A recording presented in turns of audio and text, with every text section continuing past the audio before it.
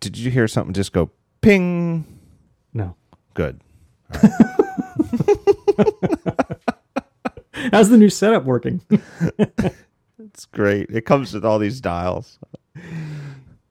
See, that's my old setup. My old setup was just a mic, and then it had a USB, and the USB goes in your computer, and that is it. There's nothing else. Oh, do you have like a preamp? Yeah, this one has. Here's the box right here. It's an Onyx Blackjack Premium 2x2 USB recording interface from Mackie. And it's got a bunch of these dials and stuff, Looks serious. I mean, it makes me feel very professional. It's a very nice piece of equipment, but now I've got all these dials to turn. Right. Marco told me how to set it up. He just sent me a picture and just said, just turn all the dials. Do like this. Yeah, so I did that. All right. Man, that thing, wow. Really? You have the one that's on Amazon? Yeah. Well, how many dials? Well, this one's 60, like all of them. This one has all of them. No, this one is... the one I'm looking at has like 120 dials. No. This one has five dials. Two inputs, something for the monitor, and then... This looks like one of your bad interfaces of the day. Or the week or whatever. It looks like an Access database gone wrong. Are you sending it by Skype or are you sending it? I see it. I see it. Oh my god! Oh my god! If that had shown up, if I had just done what Marco said and this had shown up at my door, I would have just. Yeah.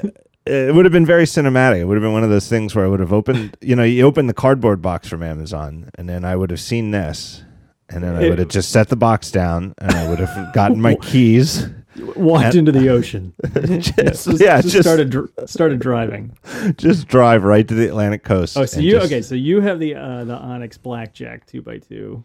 Yeah. Yeah. Okay. Oh God! If I got this, I would just kill myself. Okay, that's more manageable. You know what though? To me, it looks like it might as well be this. This. Well, it's 5 more dials than you're used to having. Yeah, it's 5 more dials than I can handle. It's 5 times as complicated as what you were using before. I don't know if it's because I'm getting older.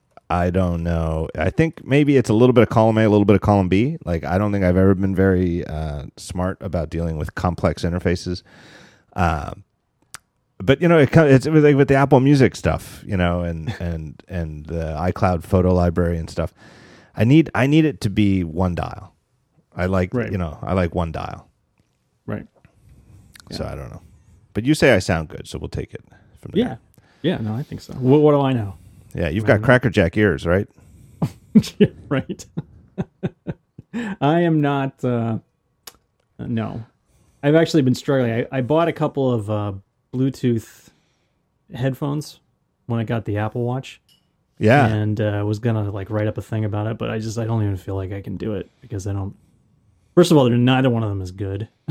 So which ones did? So which I don't ones feel like did I you have get? a recommendation. I got cheap ones. I got really cheap ones, and I feel like and that's the other thing is I feel like I should try one that's like $100 because I got ones that were like 30, and they're terrible. So it's like so far that's the only advice I have is don't buy ones that are 30, which I don't feel like is great advice. Yeah, I don't know if you remember, when Joanna Stern was on a few weeks ago, back in April, we were talking about it. We both bought the same ones, these Beats ones, which are overpriced. I mean, right. That's what I've heard too. So I didn't want to buy those. But do those work okay? Yeah, I think so. Well, the thing is that we both were complaining about latency, and then it was follow up a week or two later. Some kind listener of the show was like, "Dude, you got to get the firmware update."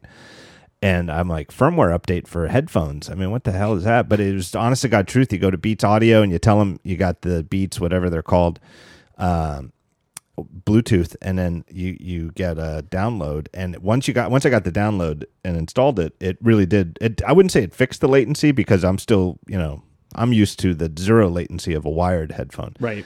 But it's the latency after installing the software update on these Beats was like what you would expect from Bluetooth headphones, there's like a fraction of a second latency, but it's reasonable. Yeah. Well, one of these was skipping, and the other one was, and I wanted them for running, and the other one was rattling. So.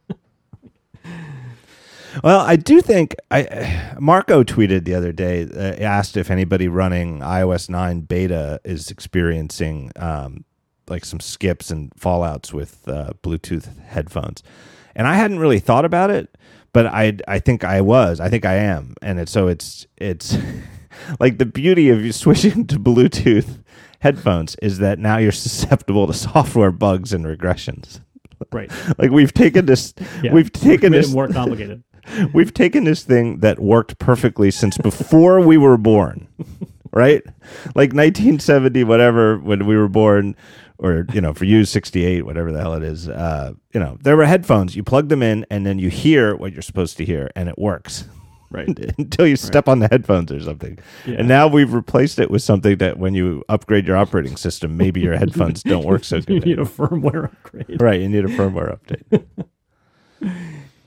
Yeah, you must have had speakers with that big jack, right? Yeah. Or headphones, I mean. No, well, now I have a new pair that I'm wearing as we speak right now because...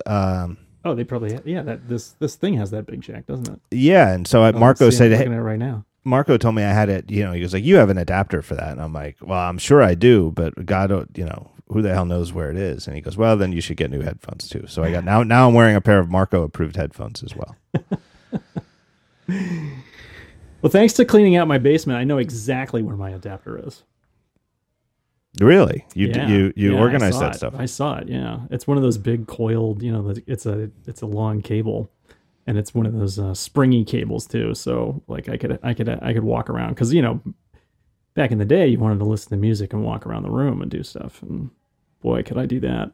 That was that was Bluetooth headphones back then. It was a really really long cable because you couldn't move your stereo. But you still needed to move around, and it wasn't like you could put it in your pocket. I mean, that was I probably got that thing before. I probably had that. I probably had headphones for that kind of jack before the Walkman came out. Yeah. Nice big fat headphones. Right. So anyway, rather than buy a $2 adapter, I bought a $200 pair of headphones.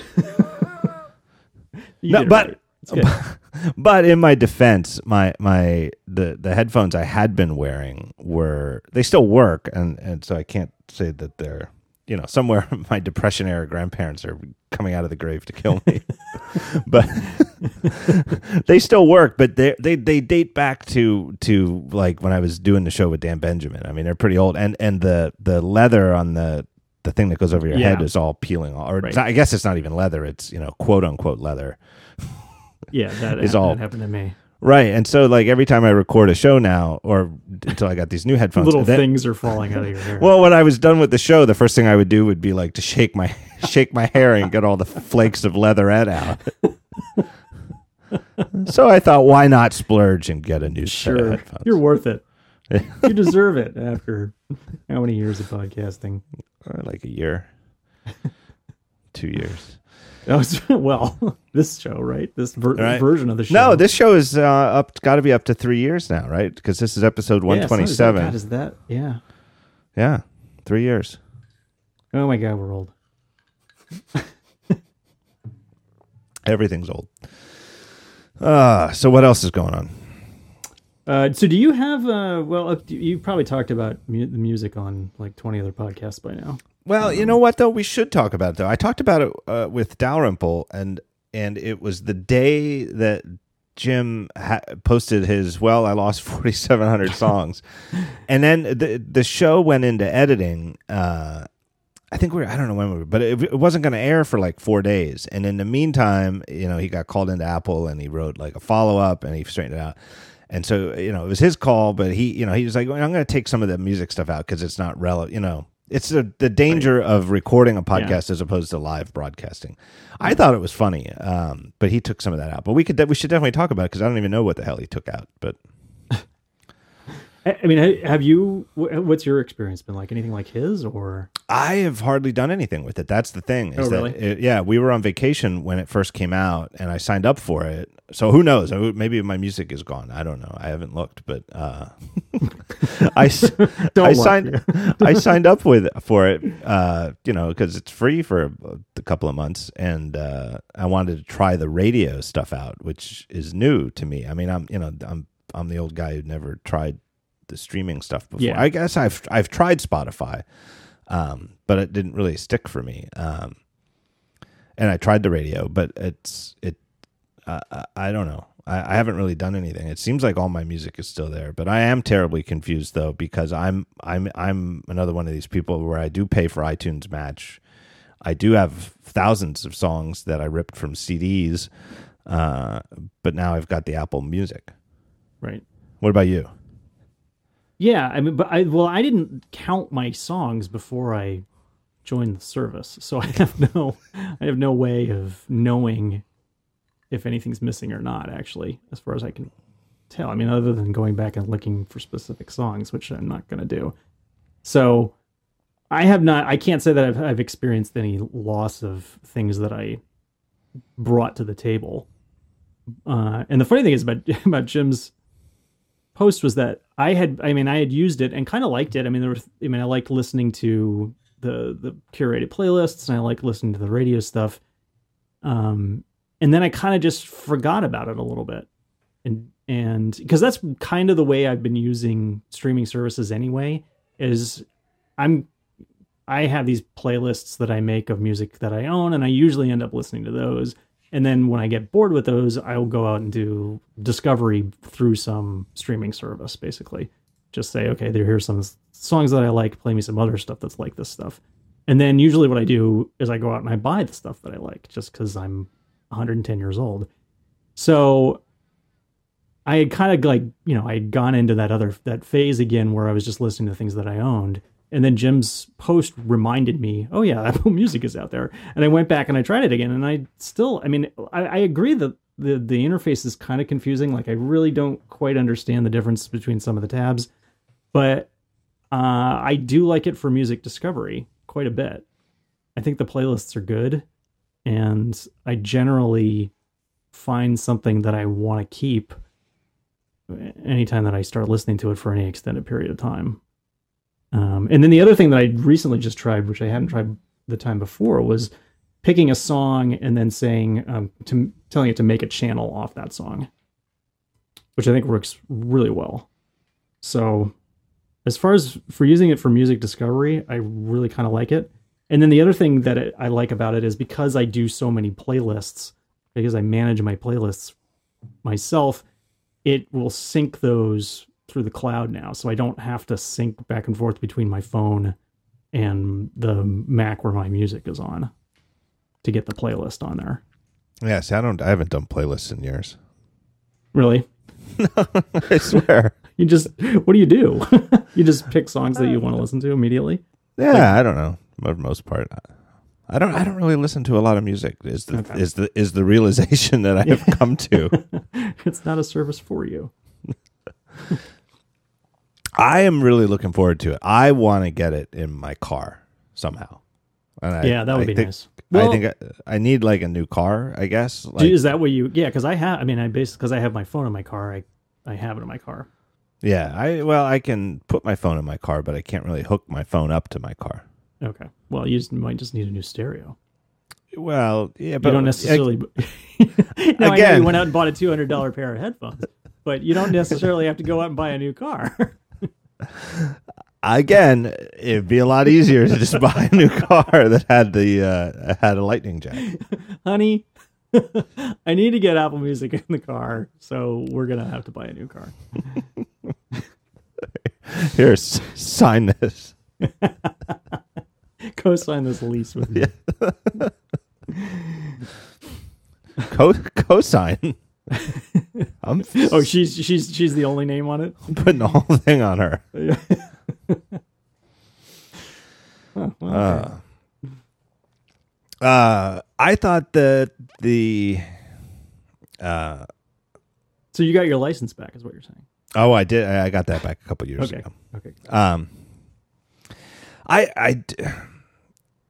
I think it's such an ambitious undertaking, the whole Apple Music thing, and I totally understand the the 1 foot on the shore, 1 foot on the boat. It's kind of hard to make this shift from being a download focused service that you don't want to just pull the plug on, and that you still want to support. So if people do just want to buy albums, you can still do it, to this new streaming thing. I totally realize how complex this is. And I agree with you that on the content side, I think they nailed it. I think, from everything I've heard, people really like these stations, the ones that are human curated. People even like Beats One. Yeah. Which exactly. I can't bear. I mean, to me, that was the whole purpose of this digital music process, was to get away from that kind of thing. Like, I don't want to hear somebody talking. So it's not for me, but I'm kind of amazed that so many people seem to like it. Yeah, I think it's sort of trying to be what MTV was in the 80s. Yeah. It's, here's what everybody's listening to, where everybody is people who care about new music. But you know what I mean? Like when we were in the 80s, there was just one MTV. That was it. Mm-hmm. And the top 10 countdown every day at 5:00 or whatever time it came on would play everything from Motley Crue to Madonna to Lionel Richie. It wasn't really segregated by genres. It was just, here's popular music for everything from heavy metal to dance music or whatever you want to call it. And here's what's new. And I feel like that's sort of what they're trying to do with Beats One. Yeah, that's what it seems like. But on the flip side, somebody has to make an app that presents all this. And I do think it's kind of complicated. Yeah.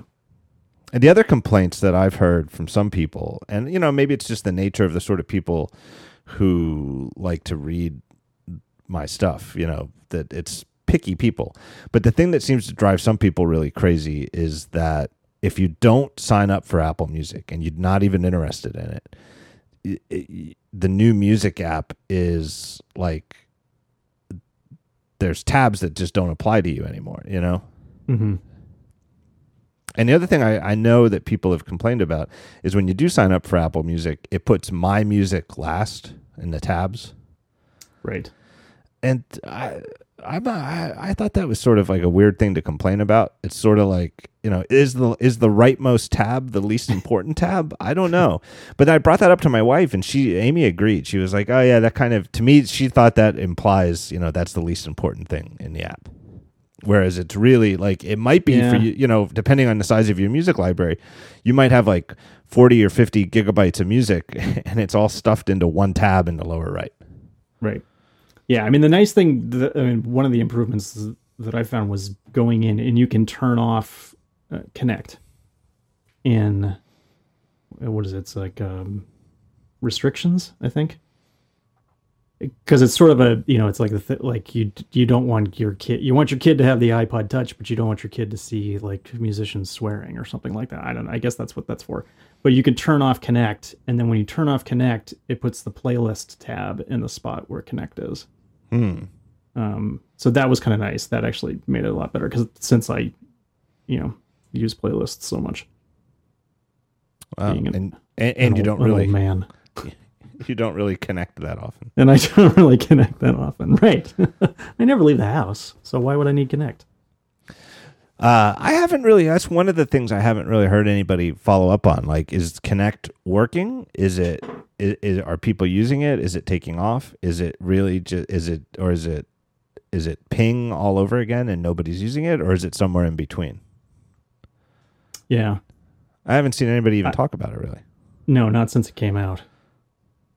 It seems like it's just like kind of a blog for the artists in a way. I mean, they just seem to post where they are, post some pictures and maybe a little commentary. But I didn't find it very interesting or useful at this point anyway. Yeah. And they had written something about like saying that they were going to bring more to it later, but at this point. I was not really. It's just not the kind of thing that I'm interested in. Yeah. So are you an iTunes Match customer? No, I haven't been. Hmm. So I don't know if that makes it better. Yeah, I feel like that's at sort this of the point. I feel the like crux that's of the problem. Yeah, or the perfect storm of the problem. I don't know. And it never worked that well. I don't know. I think I was see, this is one of those things I don't know if it got cut, but I'll just tell the story again where Amy we're iTunes, I forget if you can even sign up for a family plan there, but Amy has, I don't know how many gigabytes of music, but she's got enough music where it's like her total, it's pretty big, and it's like she could never sync her whole library to her phone unless otherwise it would fill up. So she got the 128 gigabyte iPhone, and now she can sync her whole library and have tons. It's one of those things where, like, I think with a 64 gigabyte phone, it combined with like a photo library and stuff, it would be tight. And with 128, then she has plenty of room, including every single song she has in her iTunes library, which is what she wants, so that if she can, gets in the mood to listen to something, she can listen to it. And I don't know, she had like Jeffrey Zeldman luck with like cloud services. It's like I would like set her up, and it would say that she wants it all there. She doesn't want to have to stream it. She doesn't want the cloud icon. She wants all of her music on the phone because she paid for the giant 128 gigabyte phone. Right. And it looks like it's all there, and then it's there, and then like a couple months ago she came back from the gym, and she's mad at me, not mad at Apple. She's mad at me because all of her music is in the cloud. And I'm like, well, that can't be. And then I look at her music app, and every single song is in the cloud. And I can't explain it. I don't understand. So the way that was before music. Yes, before Apple Music. So the way I fixed it for her is I just turned off iCloud Match, iTunes Match, whatever it's called, and just hooked her up by a USB cable to her Mac and just synced it like the 2007 way. Just hooked her up to iTunes, said sync all of the music, all of her playlists. And I said, I fixed your iTunes cloud. And she said, thank you. And then like she went, and now she thinks that iTunes cloud works perfectly. Well, wasn't the whole thing with Match that you would just sign up once and it would match your like previous catalog, and then, basically give you rights to everything that you got from Napster or wherever. And then you don't have to, then you just can cancel your subscription after for the second year. You don't really need it unless you want it. I mean, so like in her situation, she doesn't even want it in the cloud. So she wouldn't really, past that first year, have any need to have iTunes Match. Right, but there was supposed to be a way that you could just say, but I also want all my music on the device, Yeah. I don't want to have to pull it down by on demand. But anyway, and that is definitely currently the one thing that I find completely fiddly and I don't quite understand yet, is because I like having it all on the device too, partially because I have a Sonos and I want to play something on the Sonos, it has to be on the device, at least until they get Apple Music, which they said that they're going to be doing. But if I want to play something on the Sonos, it has to be on my phone. Right. I have to have something. I have to have it physically someplace in order to play it. Obviously, I can't play it from Apple's cloud because Sonos doesn't know anything about Apple's cloud. So, and just trying to do that often befuddles me. But I think it's gotten a little bit easier with an update they recently did, because I think, and maybe it was there before and I just missed it. But now you can go into like a playlist and just say, make this entire playlist available offline. Yeah, I don't know. And then it should download all the music. So my suggestion, and it was just a flippant offhand, and I maybe I'm just waving my hands here, and there's good reasons for it. But my suggestion that I tossed out there is, why not make it an all new app and just have an Apple Music app? And then if you sign up for Apple Music, you use the Apple Music app, and it streams all the radio. And the thing I'm thinking, just loosely, and maybe I'm being stupid somehow, maybe I'm overlooking something. And yes, if you have an iTunes library of songs that you already own, that app could just see those songs and show them to you, but it would never try to like delete them or do anything magic with them. And then you'd have two apps. And then if you don't want Apple Music, you could just keep using iTunes, which would play your music.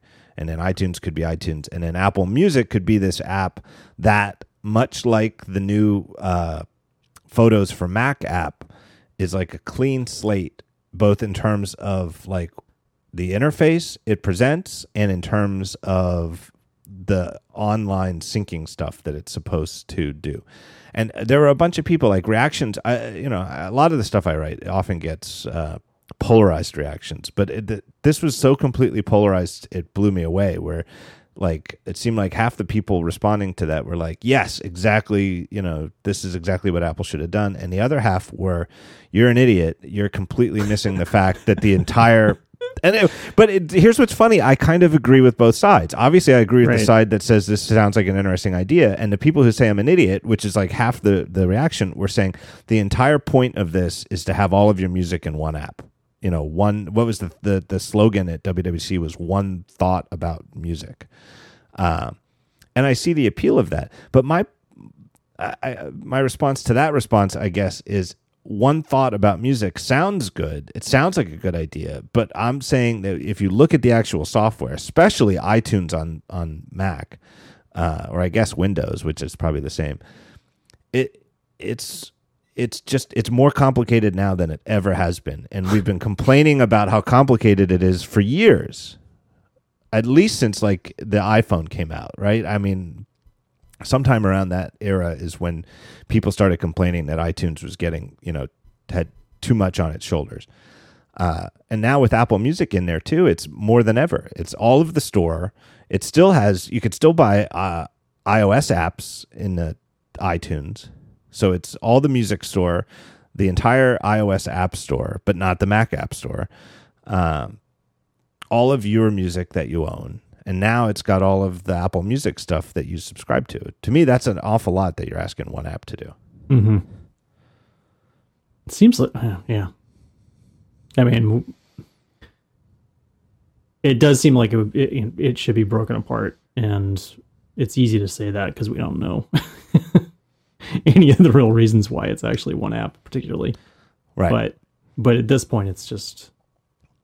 Right, and I want to emphasize that. Unwieldy. Right. Marco mentioned it too in his post that, it's easy to think of a lot of reasons why they didn't go that route, why they might have fully considered it and decided not to go that route. And I'm not saying they should have. I'm just tossing this as an idea of maybe they could have and maybe things would be better. The one thought that occurs to me about it is it might have taken a lot longer. I mean, look how long Photos for Mac took. It was announced at WWDC last year. And they even said when they announced it, it would be early 2015. I think they said early 2015, or at least they said it's not coming soon. And it still didn't ship. It didn't come out of beta until like April or May. I mean, it was very close to a year after they announced it at WWDC 2014 before Photos for Mac shipped not as a beta for Mac. It absolutely takes longer to start over, even if your goal is to have a simpler, less complicated interface. So maybe that's the main reason. I don't know, that it's always easier to just keep tacking on to iTunes than to take the time to start something new. Yeah, every once in a while you read one of these opinion pieces or someone says that Apple's the new Microsoft, which I think is ridiculous. But this is like one instance where I actually think it's kind of does apply in that iTunes does seem like it's just become so overburdened with added features that it's like Office was back in the early 2000s. Well, it is, as a general rule, the idea that you just keep tacking into this one app is sort of the Microsoft, in loose, general terms. It's sort of a Microsoft way of doing things and not the Apple way of doing things. Yeah, and they've never gotten rid of anything. Right. I mean, and just compare the Apple. It seems like we used to go through this throughout the 2000s, where like iMovie and things like that, where they would take something and then just like blow it up and start all over again, and you'd lose things, but often you'd end up with a better app, and in this instance they don't seem to be doing that at all. What about, do they still have podcasts in iTunes? I know on iOS that's a perfect example, right? So on iOS, so in iOS they created an entirely separate podcast app, and on the whole, it's what matters anyway. Because I mean, I know from the stats from this show that most people listen to podcasts on their phone or some kind of mobile device, so it's makes sense. But it's crazy that on the desktop they still have podcasts in there too. Mm-hmm. Right? And maybe that's another sign of the Mac as a second-class citizen to iOS, that they don't make a standalone version. Can you tell what the client is? Can you tell what the biggest usage by client is? Yeah. Is it the Podcasts app or something else? Well, for me, it's Overcast. Yeah. Okay. Right. There's a little bit of selection bias there. Yeah, without question, it's because Daring Fireball readers and listeners of this show are way more likely to even have heard of Overcast, let alone be smart enough to actually sign up for it. And somebody sent me, after I tweeted, I think I tweeted the stats that I get from SoundCloud, which is where I host the audio for this. And they said that they're like the producer on like a general interest podcast. Seemed pretty popular. It's some like 20 or 30,000 downloads per episode. And for them, Overcast was way down. I mean, it wasn't even close, because it was even behind other iOS clients, just because it hasn't been out as long. But but I don't get it. I'm trying to look it up here. Where's the stats? It doesn't say podcast for iOS. It's called it's the background process that does the downloading. Oh, okay. So you probably can't tell if it's a difference between that. Apple Core Media. Yeah. If it's a difference between that and like iTunes on a Mac. Well, no, you can't. But you can tell by platform. No, but then it says. So here's my stats for the previous episode with Jason Snell, episode 126. So for the RSS version, which is just about everybody, Overcast is 29,000. Apple Core Media iPhone, which I take to mean the podcast app on iPhone, is about 17,000. Then there's iTunes, which is 4,500, and I think that's iTunes on the Mac. Right. Apple Core Media iPad. So it's interesting. I do get it broken out between iPhone and iPad. Is 2,700. Mozilla is 2,400, and I think Mozilla means. See, this is where I have to guess. I think it means anybody who listens in any browser, because you know how like every browser says that they're like Mozilla. Right. Because there's no freaking way that Mozilla would come, actual Mozilla would come in ahead of Safari. No. And then Downcast at a respectable 1,900, Pocket Casts at 1,700, Instacast, Castro, and then way down at 200, poor old Apple Core Media for iPod. Aw. Wah, wah. Very sad. Not many. And I figure I would have said a year ago, I would have joked that one of them was John Siracusa, but now he's got an iPhone. That's right. No, so I do have good stats like that. It's interesting. But to me, it's crazy that they still stick podcasts in the iTunes. I don't even know why. Yeah. And I wonder if some of it is just about, they feel like if they put it in a different app now, that people are going to not open the other app. Particularly for, like a new service like music. Well, and I guess it's so that there's, they're called, did I tweet this or blog it? I always forget. But, it's funny that we call them podcasts, but nobody listens on iPods anymore. Everybody listens on iPhones and stuff. But if you do listen to it on your iPod, and it's not an iPod Touch, it's, like an iPod, then I guess you still need to sync it from iTunes. Right. So I guess I understand why they haven't taken it out for people who need to sync to an iPod, but for anybody who just wants to listen to it, I really think it ought to be a standalone app, even on the Mac. that, works just like the iOS podcast app. Yeah. But what do I know? Huh. Maybe that's next. Yeah, I don't know. Keep hoping. Well, that in the App Store for the Apple TV. Someday they'll come. All right, let me take a break and thank our first sponsor. It is our good friends at Casper. Casper makes an obsessively engineered mattress at a shockingly fair price. Just the right sink, just the right bounce. They don't give you all these different types of mattresses to choose from. They've got one type of technology. They combine latex foam and memory foam. They come together for one style of mattress, and you're going to sleep great on this thing. Free delivery, painless returns, and their mattresses are made right here in the USA. Here's the prices. If you know anything about shop, if you shop for a mattress anytime in your adult life, you know that it's there's no other word for it than a racket. It's an absolute racket. You go to like Mattress USA or something like that, and you shop the Sealy or whatever brand you want, and you write them down. You write down what they cost, what the model names are. You drive across town to Mattress King or whatever the hell the next store is called, and you look at the same brand, and you look at the mattresses. They all have different names, and so there's no way to compare. They do this on purpose so that it really is. It's like a racket where each store gets their own like model names from the same manufacturer, so that you can't price compare, and all the prices are high anyway. And they've got 11 mattresses set up that you're supposed to like lay on them in the retail store. Gross. Number one, gross. That's how you get lice. It's probably a very good way to get lice. Here's the prices from Casper. $500 for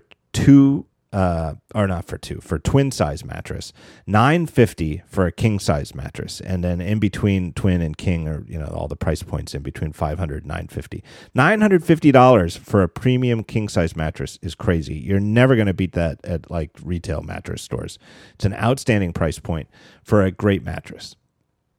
Here's the thing, though. You don't get to try it beforehand. You don't even get to sit on it or anything like that. You got to trust it. But here's the deal. They have a guaranteed, I think it's like 40 days, I don't know, 100 days, 100-day guarantee. So you buy this thing. It shows up for free, and they vacuum pack it in this crazy box that's like the size of like a big dorm room refrigerator.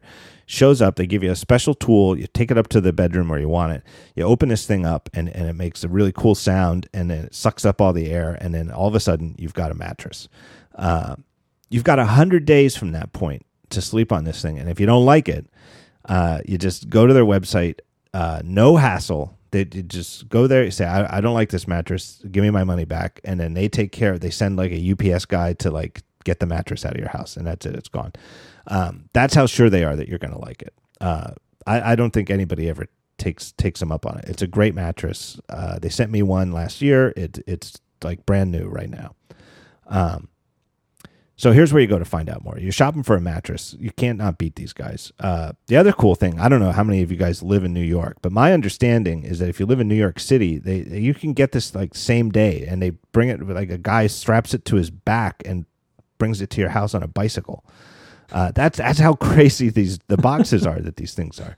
So it might be worth it to buy one of these just to see the guy show up with a mattress on his back. Here's the deal. Go to Casper.com/thetalkshow. It used to be CasperSleep.com. They got a better domain. They upgraded. It's Casper.com, CASPER.com/thetalkshow. And by using that code, the talk show, I think if you just go to the URL, the coupon's applied. Otherwise, just remember the coupon, the talk show, all one word, and you'll save $50. So they're already low prices. You'll save $50. Terms and conditions apply. I don't know what the terms and conditions are, but it's a good deal. And I know a lot of listeners have taken them up on this, and I've gotten a lot of feedback from people who are like, it really did sound crazy to buy a mattress from a podcast, but I did, and it was great. So my thanks to Casper. One of the conditions is no lice. Yeah, no lice. That's one of the Nobody has ever laid on this mattress before. Guaranteed lice free. How about the because this is the thing I wrote the other day is just thinking about Apple Music and the problems people are having and my problems. It seems to me like everything's working for me. It's just that I'm confused about how it's supposed to work. Right. Compare and contrast with the new iCloud photo library, which I was more worried about because I care much more about my photos than I do my music. And I have backups of everything, and I've got stuff, but I don't know. I just worried that it wasn't going to work. I backed up my phone beforehand so that if I turned on this thing and it erased my photo library on my phone, I could just restore the phone to where I was before I turned it off. I did, I backed up my Mac, I backed up my phone, and I turned this thing on, a couple weeks ago, whenever. And it, again, everybody's had the same sort of first reaction. If you have thousands of photos, I think I've got like 17 or 18,000 photos total from my old iPhoto library and what I took on the phone. It did take a while for them to sync initially. I don't know, a couple of days, something like that. And then, but lo and behold, like, maybe like a day or 2 days after I signed up for this thing and turned it on all my devices, all of my devices have all my photos. And when I take a photo with my phone, by the time I go to my Mac, even if I'm just sitting here at my desk and I go to the Photos app, there it is. It's right there at the bottom of my, all your photos. It is, and for people who say Apple never gets cloud services right or something like this, I would say the Photos thing seems like an example where they did. Have you tried it? I have not. I'm actually fiddling with it right now. because I was afraid of that initial sync process taking so long. And also the fact that I felt like I was going to probably have to upgrade the storage space because I didn't think I was going to, because I think my libraries, and that was the other thing I was trying to do, is figure out how big my library is. But that's always been my problem, is that I just have too many pictures and a lot of them are just crap and should be thrown away. But I don't want to go through that process of going through every single thing and trying to figure out what should go and what should stay. So I have not done it yet. But it sounds like maybe I should. And, and I tweeted, I blogged about it yesterday, and a couple people on Twitter, obviously it's not working for 100% of all people. There's some, I don't know. Does anything ever work for 100% of all people? I don't know. But it seems to me like there are a lot fewer people encountering problems with the iCloud photo library than there are people encountering problems with the music. Mm-hmm. And conceptually, to me, it is very, very simple, right? It's all of your photos and all of your albums. Yeah. Across all your devices, and if you have two options: download the originals to this device, whether it's a Mac or iOS thing, and that means you get the original image that was taken from the camera, or optimize. And this is if there's something that's a little hand wavy, it's what does this optimize photo storage mean? It somehow it means you don't get on this device, you don't get the full res versions. iCloud will resize them to make sense on your device. And so I guess you get smaller ones on your phone and bigger ones on your Mac. But on either case, if you turn on optimized storage, you're not going to get the original image.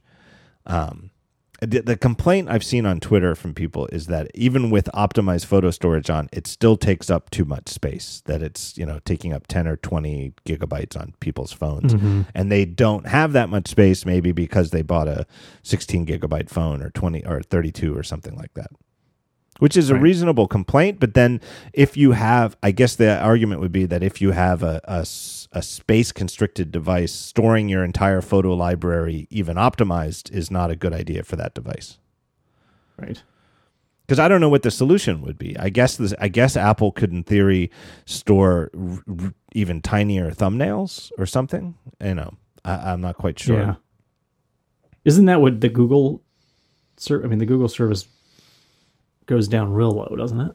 I guess and maybe that just is their web-based roots showing, because, something like Flickr or any kind of web-based photo storage service, there's the idea that it even could download all your photos doesn't even make sense, because there's no way to, you only get 5 megabytes of local storage or whatever the limit is for a website with local storage. Mm-hmm. Where is... Is that stored in? Yeah, there it is. Oh no, that's not it. Oh, there it is. Okay, yeah. So my library is like almost 50 gigs. Your So iPhoto library? my photos library. Oh, because you have upgraded to photos. I've upgraded to photos. Yes. Right. How many? How not turned on? How many? 8,500. How many pictures photos. is it? 8,500. Yeah. Yeah. So I've got 16,500. You know, the big things are probably the videos. Yeah, probably. Yeah. Does it sync the videos too? Yeah. Yeah. Yeah. Yeah. They call it photos, but it's just it's Right. just like photos on your phone. On the phone. It really means anything you shot with a camera. Yeah, I mean, I it would certainly be very nice to have, but I don't feel like paying for an extra an extra service because that's not going to fit. No, that is not going to fit. Well, what are you still on? You're on the free tier? Yeah, I'm still on the free tier. Yeah. Yeah, that ain't going to work. But that raises a good point, though, that it's twofold. Which was why is the free tier still just 5 gigabytes for this company with 200? Again, and it seems like it always comes up when you're on the show. It's like, let's spend Right. Tim Cook's money, Exactly. and so we'll I'm put good in at our that. we'll put in our standard disclaimer here that we understand we're not trying to say we're know-it-alls and we know more than Apple how to spend money, but and that the way that you accumulate $200 billion in cash is by, maybe not spending your money willy-nilly on every idea that two idiots on a podcast say that you should spend money on. I'm just saying it seems to me, though, given what other companies with less money than Apple offer for free storage, it just seems to me like maybe Apple could be a little bit more competitive in that regard as to how big the free tier is, and that it would be in their interest in terms of getting more people to use this, the photo syncing, which I think they've put a lot of work into and would like people to use. Right. And then the flip side would be the 16 gigabyte devices thing. Yeah. Completely. Because even if, and this was like when I asked Phil Schiller on stage last month, part of his answer defending the 16 gigabyte devices is that more and more of people's storage is cloud-based.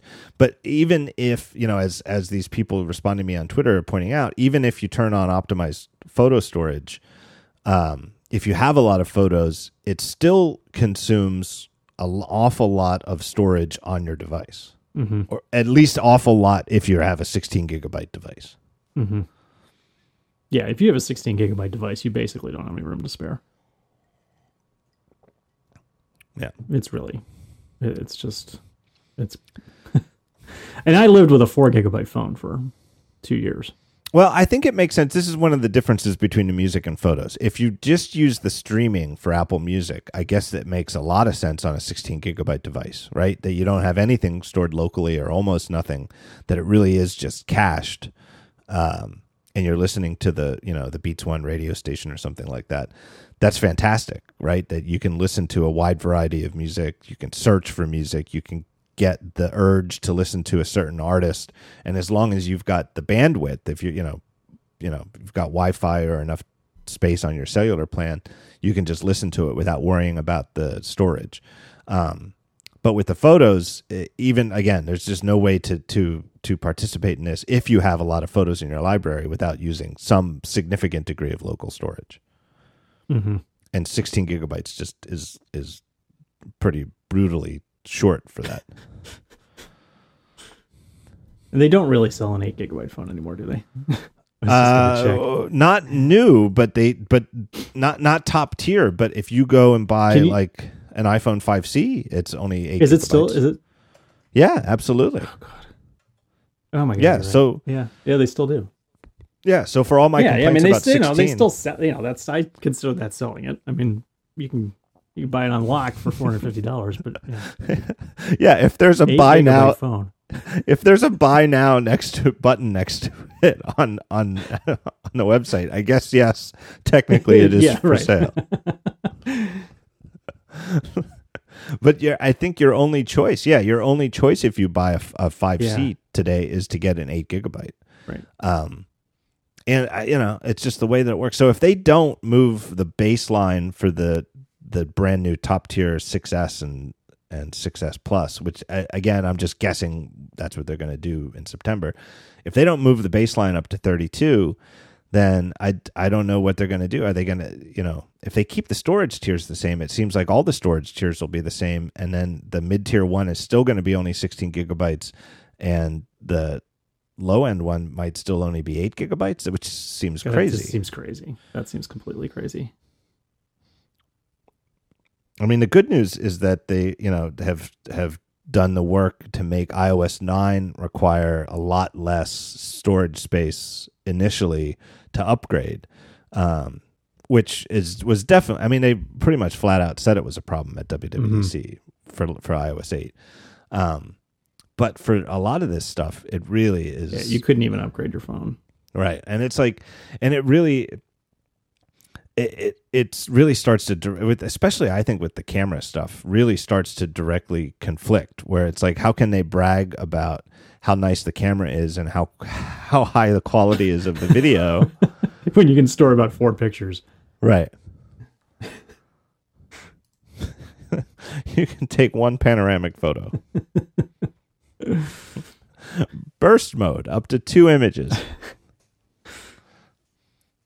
Now I know I think we've talked about this before, but would you go back to the 4-inch phone?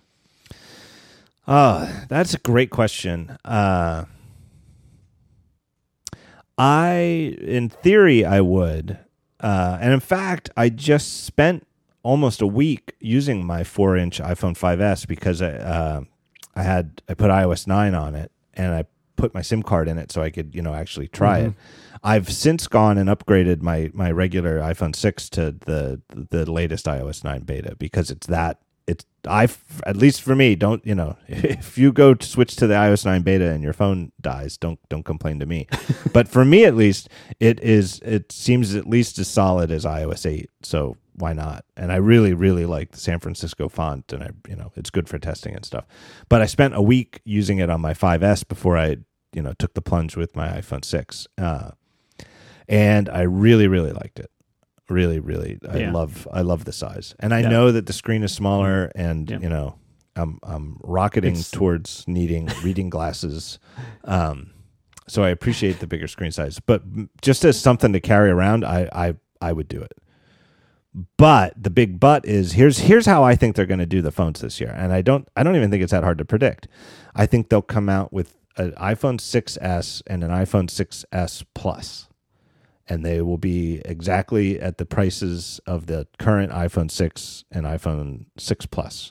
And it'll have a new A9 system on a chip instead of the A8, and it'll have a new camera in both. And I guess when people say, the rumor is that there's going to be a rose gold option. That makes sense to me. And, just like when they first went to the iPhone 5S was when they added the gold, just so there's something that looks like some different.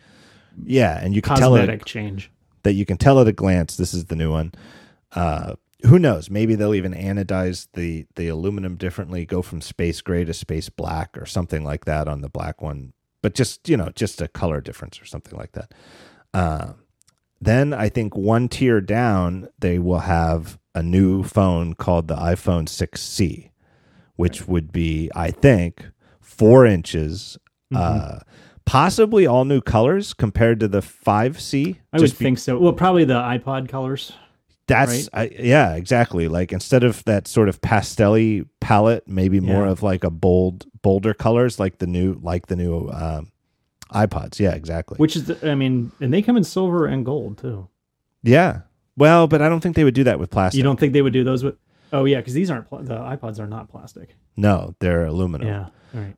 But I think colors like those colors. Yeah. But I think it'll be the same type of plasticky case that the 5C has, and just with new colors. A8. The camera from the iPhone 6. And because the case is thicker, it won't have the little nubbin sticking out. It'll sit flush. It'll be just like an iPhone 6, except a 4-inch screen and a plastic exterior, which is a great phone, and I'd be very tempted by it. But I suspect I'll be an idiot and buy the the bigger one because I want the camera. Really, even more than the faster system on a chip, is I want the best camera possible. I think I might get it. I would be very tempted, though. Yeah, I really would. I think I really just prefer that size. And I held one of those. A friend had one, the 5C. I'd held them before, but I held it again recently, and I really liked it. It just felt really good. I mean, the plastic felt. It's a nice plastic, and the seams are well put together. It's a nice little phone. So I actually think I'm gonna go down. Yeah, I could see it. What do you have right now? A 6. Yeah, so it'd be a new same. phone. It's the same, but it's the same phone, just a smaller size in plastic. As long as I can get, because I have a 64, so that would be. I guess that would be a question: is if I could get a 64. Oh yeah, I wonder. Because I don't. Well, actually, no. I think What do they sell now with the iPhone 5S? That's what I'm trying to figure out. 16 and 30. 1632, right? Yeah. So what you need is Apple to up the minimum. Right. They would have to update the. If they go 32, 64, 128, then the two tiers for the mid-tier one would be 32 and 64. Yeah. That would be all right. Yeah, I could see them doing it. I really could. And then I think the I guess the 5S moves down to become the That's weird though. The free phone. That's a that's little what's weird. That's right? where maybe they keep the 5C around, and they have the 5C and the 6C. It is a little weird. That's the bottom part. Yeah, the bottom part is what's confusing to me. What do they do down there? Because they have to have a free phone. Right, and I guess the reason it seems a little weird to have the 5S be the free one is without turning it on and without knowing what the specs are of the system on a chip or the camera, it just looks like it's the more premium device compared to the plastic 5C. Right. So I don't know. Doesn't it seem like they could just do a 5S? I mean, 5S internals in plastic? Yeah, but what would they call it? They already have a 5C. 5CS. 5CS. This is Apple circa 1993 would have been done. Yeah, right. The Performa, the iPhone Performa, the Performa 6400 CD. Well, of course it's called the CD. It has a compact disc player. That's the one I have. The Performa 640i CD. It has a Wi-Fi. Of course, we have to put an I in there.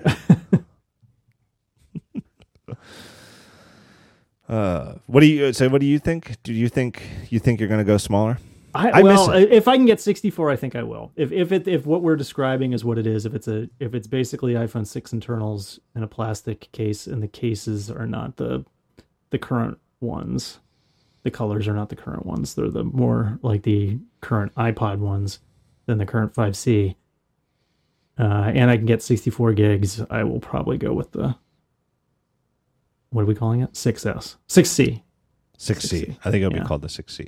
Yeah. And I do. And having spent a week with it just now, and I've never done that before, like usually by, 9 months into the iPhone cycle, I can't go back to the old one because it feels too slow.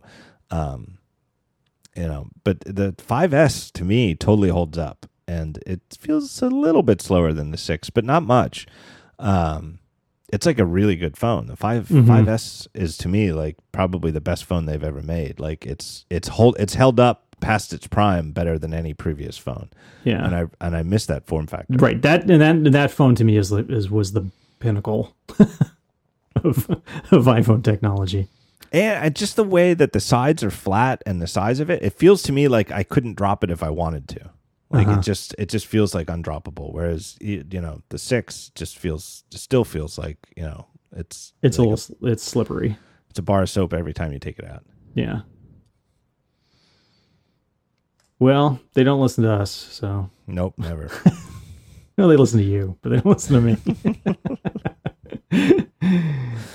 Let me do another sponsor, and it is our good friends. It is a coincidence. I don't set these sponsor schedules, but to me, it's the happy sort of coincidence that works out. It just shows that we're living life right, John. It's our friends at Hullo, Hullo. They make, you know what they make? They make pillows. Have you ever tried a buckwheat hull pillow?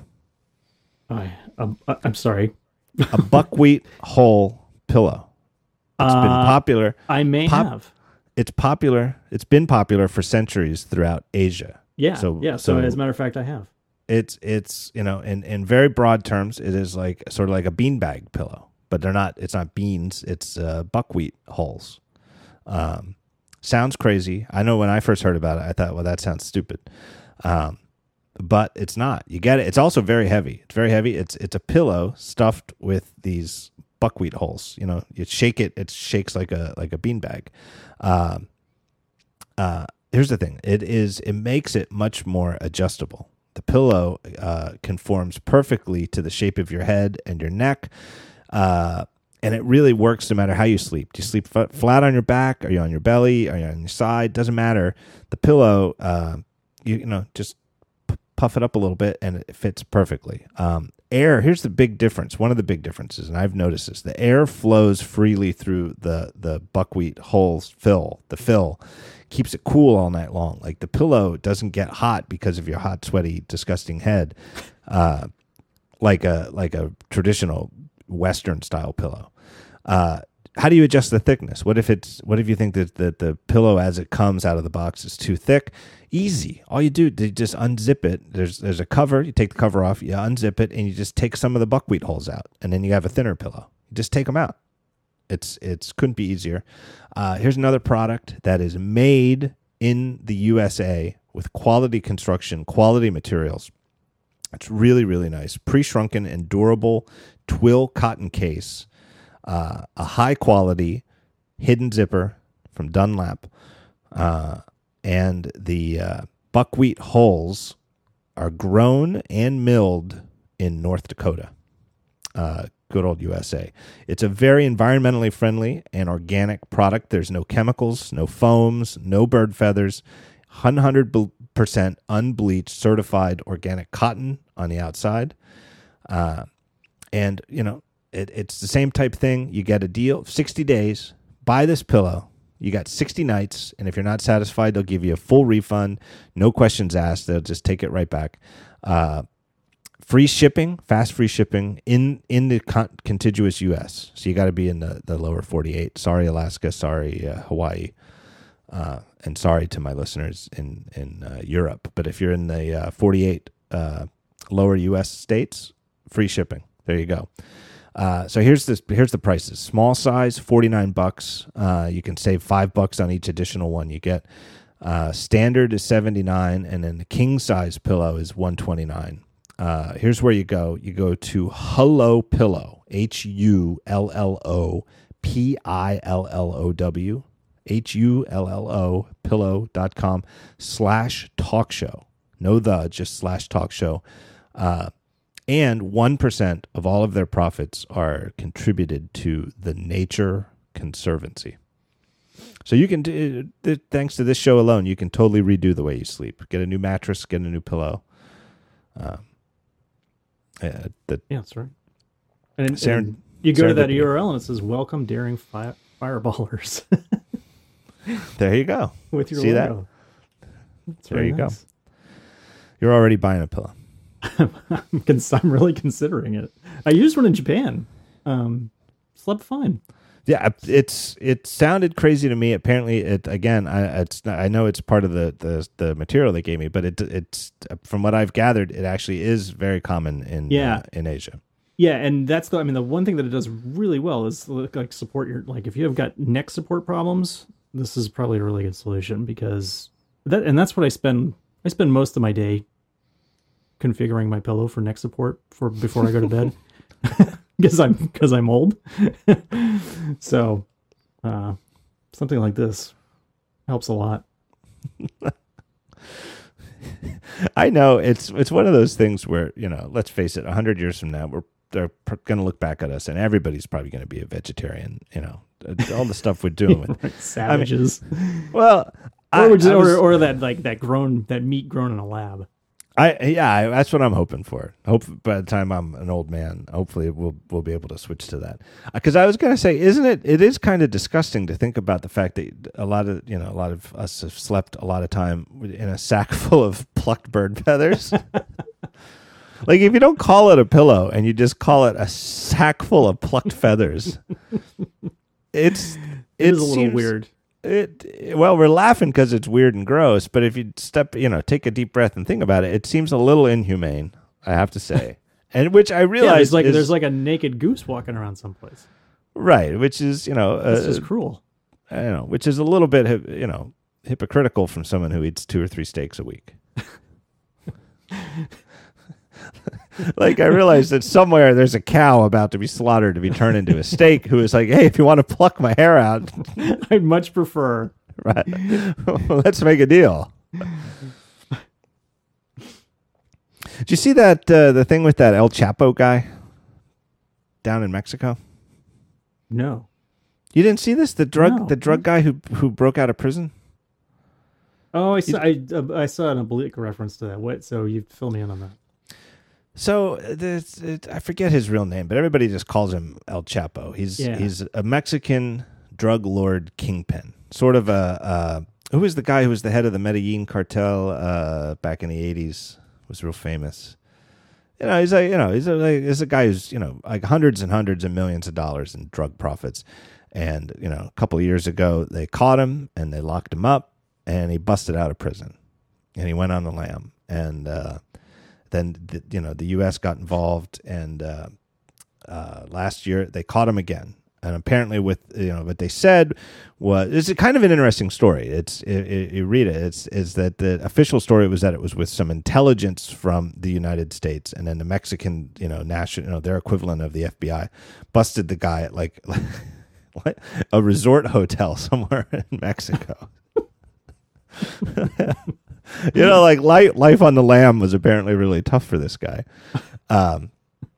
But there's reports now from other people that it wasn't even the Mexican special police. It was U.S. DEA agents wearing the Mexican federal police uniforms just for the optics, that they, that it doesn't look good to people in Mexico if U.S. Law enforcement agents are running around Mexico.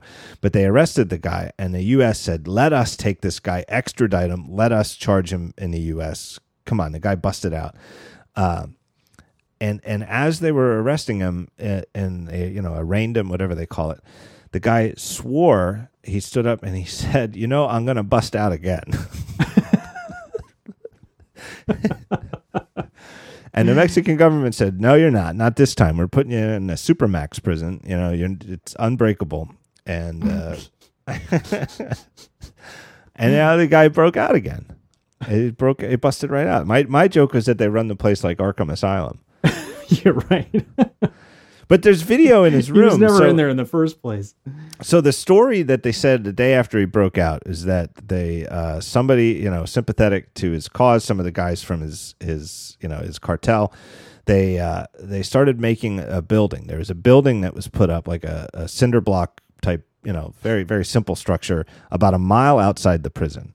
And then inside this building, they dug a hole and they started digging. They dug a tunnel underneath the prison, right into his cell, and then they cut like a little 20-inch by 20-inch square hole in the shower. In the shower, that's what. In his cell, and so there's video footage. His cell was under 24-hour, 7-day-a-week video surveillance. So they have the footage. He's in there pacing for a couple of minutes, and then he walks over to his bed and puts on a pair of shoes, and he walks into the shower, and he just disappears.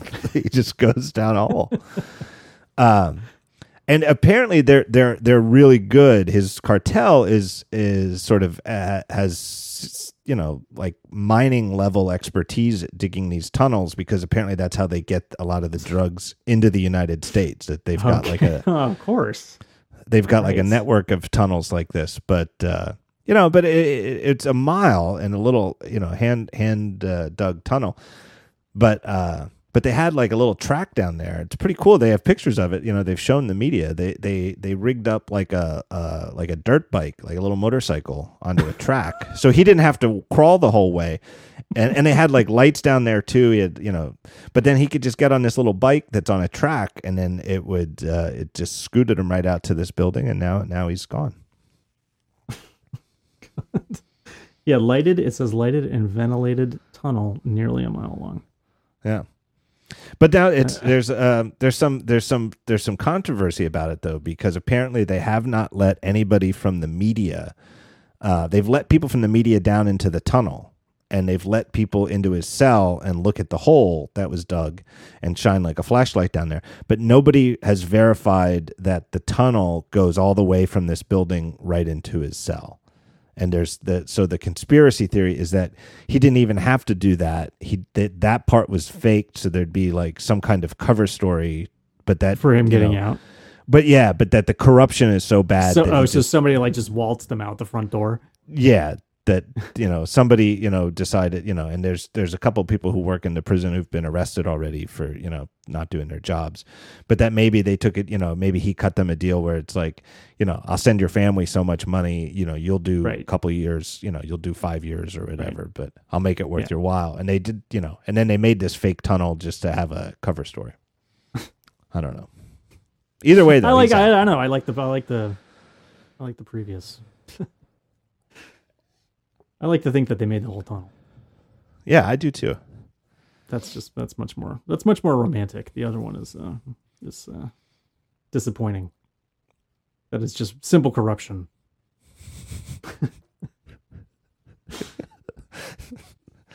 I don't mean to laugh. I mean, it's Yeah, it's not great that he's out, but right. But, I mean, I guess they didn't kill anybody on the way out, but he'll probably kill somebody. Oh, and the other thing, this is the other part that makes it so amusing, is that he got into it, or either he or somebody with his official Twitter account got into a bit of a ruckus with Donald Trump. Have you heard this? No.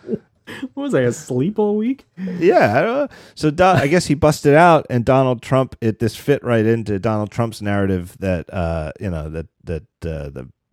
Mexico is not to be trusted, and that there's sort of a criminal element running wild down there or whatever. I don't know. Donald Trump shot his mouth off that if he were president, nobody'd be breaking out of. Mexico. I did see that. I didn't understand it. I didn't, because I didn't know who El Chapo was. But then after he shot his mouth off, there was some like an unofficial Twitter account for El Chapo that tweeted at Donald Trump that he better shut his mouth and watch his back. El Chapo's media intern fired back angrily.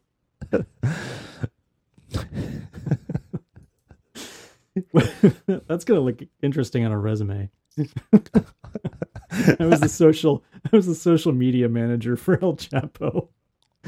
I just like the idea that the guy busted out of a second, like the most secure prison in all of Mexico for the second time with all this publicity, and then he gets on Twitter and starts getting upset that Donald Trump is talking bad about him.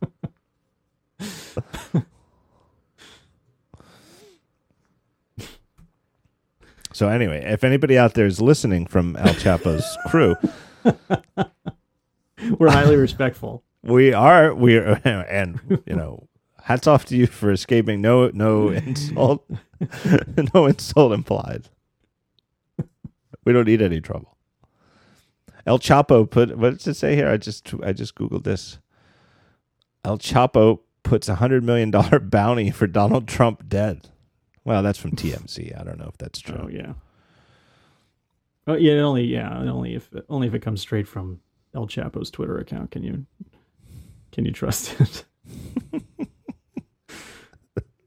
I wonder if he has the check mark. Verified El Chapo.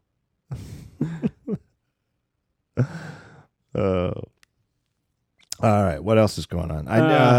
Bit of follow up Okay. on with Jason Snell on the previous episode. We had talked about the new Pebble Time smartwatch, and I complained about the my two big complaints about the one that I bought were that the screen, it was very, very low contrast. I couldn't read it, and the fonts are too small, and that the vibration alert is way too strong and powerful. So they came out in the meantime. I guess they did listen to my show. They put out a software update that gives you a little bit of control over the screen and over the taptic response. And so I got some email from people who are like, "Holy cow! You just complained about this. You know, they fixed it." It doesn't really fix either of them, in my opinion. The taptic thing maybe a little bit, but it still is. Taptic thing, it seems to me, I installed the update. It does seem like turning that down lessens the feeling like I'm getting an electric shock when it vibrates on my wrist. But it's still loud. I still can hear it. And the brightness thing doesn't solve any of the problems at all, because the brightness is only when the backlight is on, and it is brighter, and that can help a little bit, but it doesn't help the contrast at all, and it doesn't help at all with the lack of contrast when the backlight isn't on at all. So I still have to give a thumbs down to the Pebble Time. I'm assuming What that about- Pebble is in those smartwatch market share numbers that came out. I guess so. I gotta take a look here. Yeah, that's part of the news from this week, where Yeah. the smartwatch. It doesn't say specifically; it just says Apple, Samsung, and others. And Pebble's, well, I don't know. Is Pebble? I would think Pebble would be bigger than Samsung, but I really have no idea. Yeah, I don't know about that. Samsung might be ahead of Pebble, but Pebble's got to rank somewhere on there. I mean, they've sold, Yeah, well, they only have three: Apple, Samsung, and others. So this is Strategy Analytics saying that Apple Watch captures 75% global smartwatch market share in Q2 2015. Which doesn't, I mean, that doesn't seem terribly surprising. Even though nobody really knows how many they shipped. No, nobody knows. So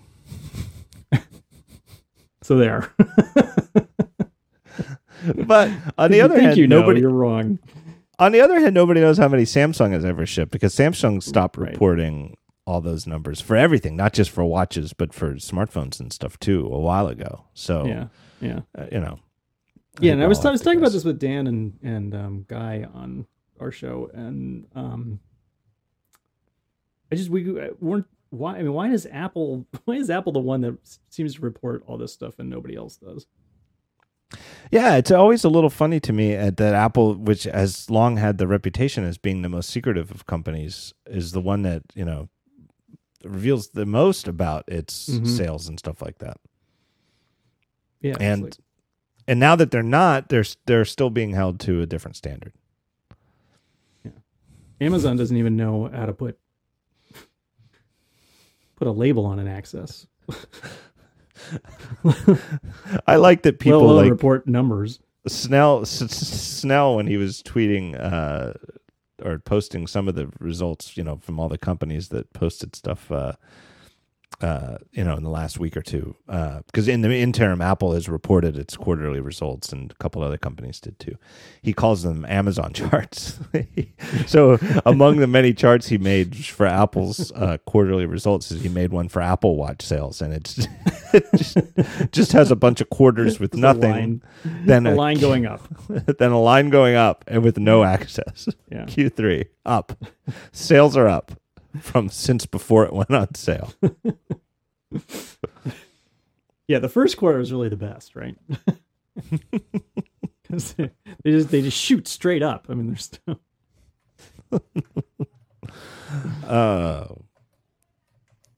So what I haven't really been paying attention. What has happened to Apple's stock price since then? I know overnight when they first released their results, their stock dropped something like 6% overnight.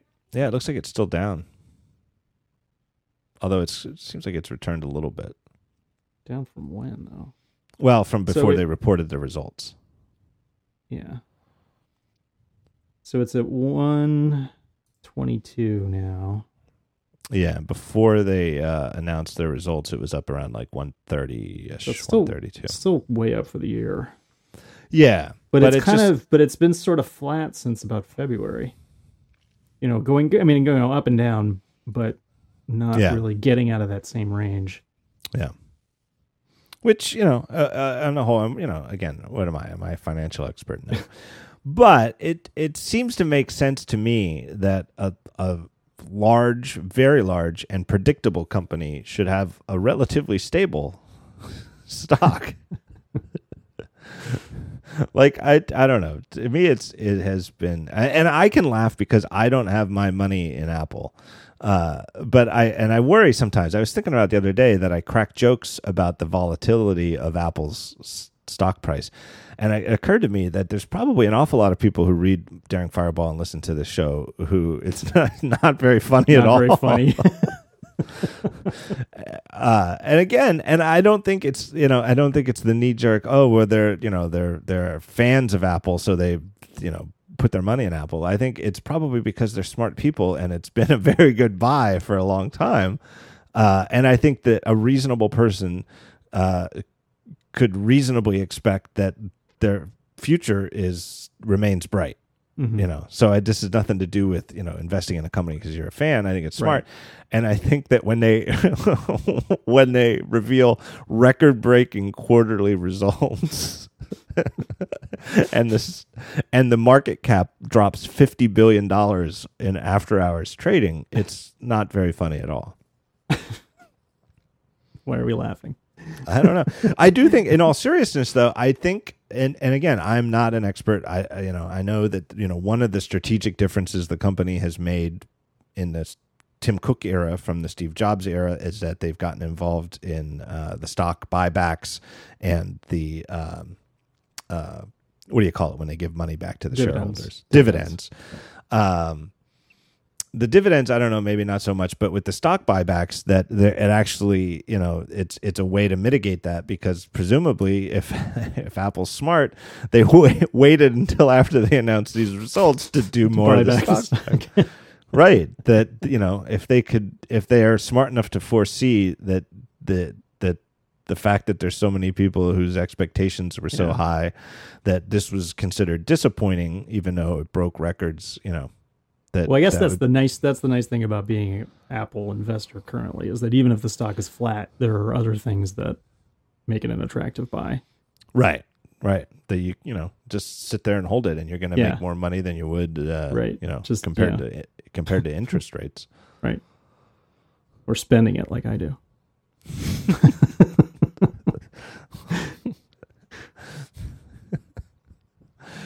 But you look at the 5-year. It's pretty good. It's got, there was kind of a run up in 2012, and then it came back down towards the end. But since then, it's been climbing fairly steadily. Yeah, if you smooth out 2012 to 2013, it still goes up. It went, but it's it's in the long run, it looks like a clearly an anomaly. Yeah. Boy, if you look at it seems like we got over the fear that Tim Cook was not the man for the job. Well, but the run up was under Tim Cook too, because Jobs died at the end of 2011. Yeah. I think there was a mania in 2012 where there was, holy shit, they didn't just shut the doors, right? They didn't just shut the doors. It seems like the company is still, employees are still showing up for work. The lights are still on in Cupertino. Right. So there was like a mania, and they ran it up, and then there was the second half of the year, which is, some of the best clam chowder of all time, where the Apple board should fire Tim Cook. Why is it taking so long for the Apple board to fire Tim Cook? Those are good times. Good times. I bet that was a great time to be Tim Cook. Not that he was worried. I'm sure he wasn't worried. No, not at all. I thought it was funny. Al Gore's online too. Tim, I've been reading it. It sounds. I guess that's a little bit more like a Bill Clinton. That's a little bit, but still pretty good. Bill Clinton's on line 3. It's great. For some reason, Bill Clinton's on line 3. I've been reading Business Insider. Tim.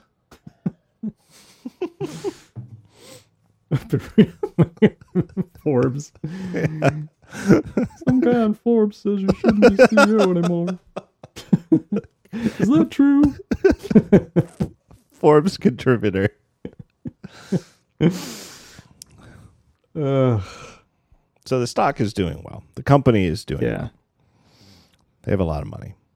And we still have 5 gigabytes of iCloud storage. And 8 gigabyte iPhone 5Cs. All right, let me do another sponsor break, and I'll roll this in because I actually it's a good segue. Remind me, I want to talk to you about the new Steve Jobs movie. Okay. But our next sponsor is our good friends at Fracture. You guys know Fracture. They are the company. You send them. You sign up. We don't even sign up. You just go there. You send them your photos. Pick a favorite photo of yours. Give it to them. Pick a size. They print it directly on pure glass. Your photo right on the glass. They package it up. Comes right to you, and in the package is everything you need. It's got a foam back. You can just, if it's big, it's got everything you need to mount it on the wall. They give you the screws you need for mounting it on the wall. You want to prop it up on your mantle or on your desk or something like that. They've got everything you need for that. It's amazing packaging, amazing print quality. But here's the thing. It breaks you out of having everything digital and looking at your photos, of your family, everything, places you've gone, stuff like that. It breaks you out of only experiencing these things on screens, right? Your Mac, your iPhone, something like that. It brings them into the analog world, and there's an emotional aspect to that it's just hard to explain. I'm trying to do it right here, but it's hard. But it really does mean something to me, at least. And I know that in my house we like having the pictures printed out, and it really makes a difference. And there's no better way to do it than Fracture. Give your photos. This is what they say. Give your photos the analog beauty they deserve. And it's amazing to me, given how good the iPhone camera is, how big you can print a photo that you've taken with your phone and still have it look good when it's hanging on a wall printed out. I still, in the back of my mind, I still think phone photo equals, like 640 by 480, don't print it very big or you're going to see the pixels or whatever. It's amazing what photos from an iPhone 5S or 6, what they can look like when you print them real big. And Fracture does a great job of it. So here's where you go. Go to their website, fractureme.com. And the code for this show is Daring Fireball, all one word. And if it's your first order, you save 15% by using that code. So go to fractureme.com and remember the code Daring Fireball. You'll save some bucks. So go print a photo. Print a photo. Trust me, you're going to appreciate it. I said on the last show, they've sponsored the last show too. They sent me a nice picture, complimentary, just as, part of our friendship, them sponsoring the show and me saying good things about them. They sent me a print of me and Phil Schiller on stage. Got it right here. Right here in my office as I speak.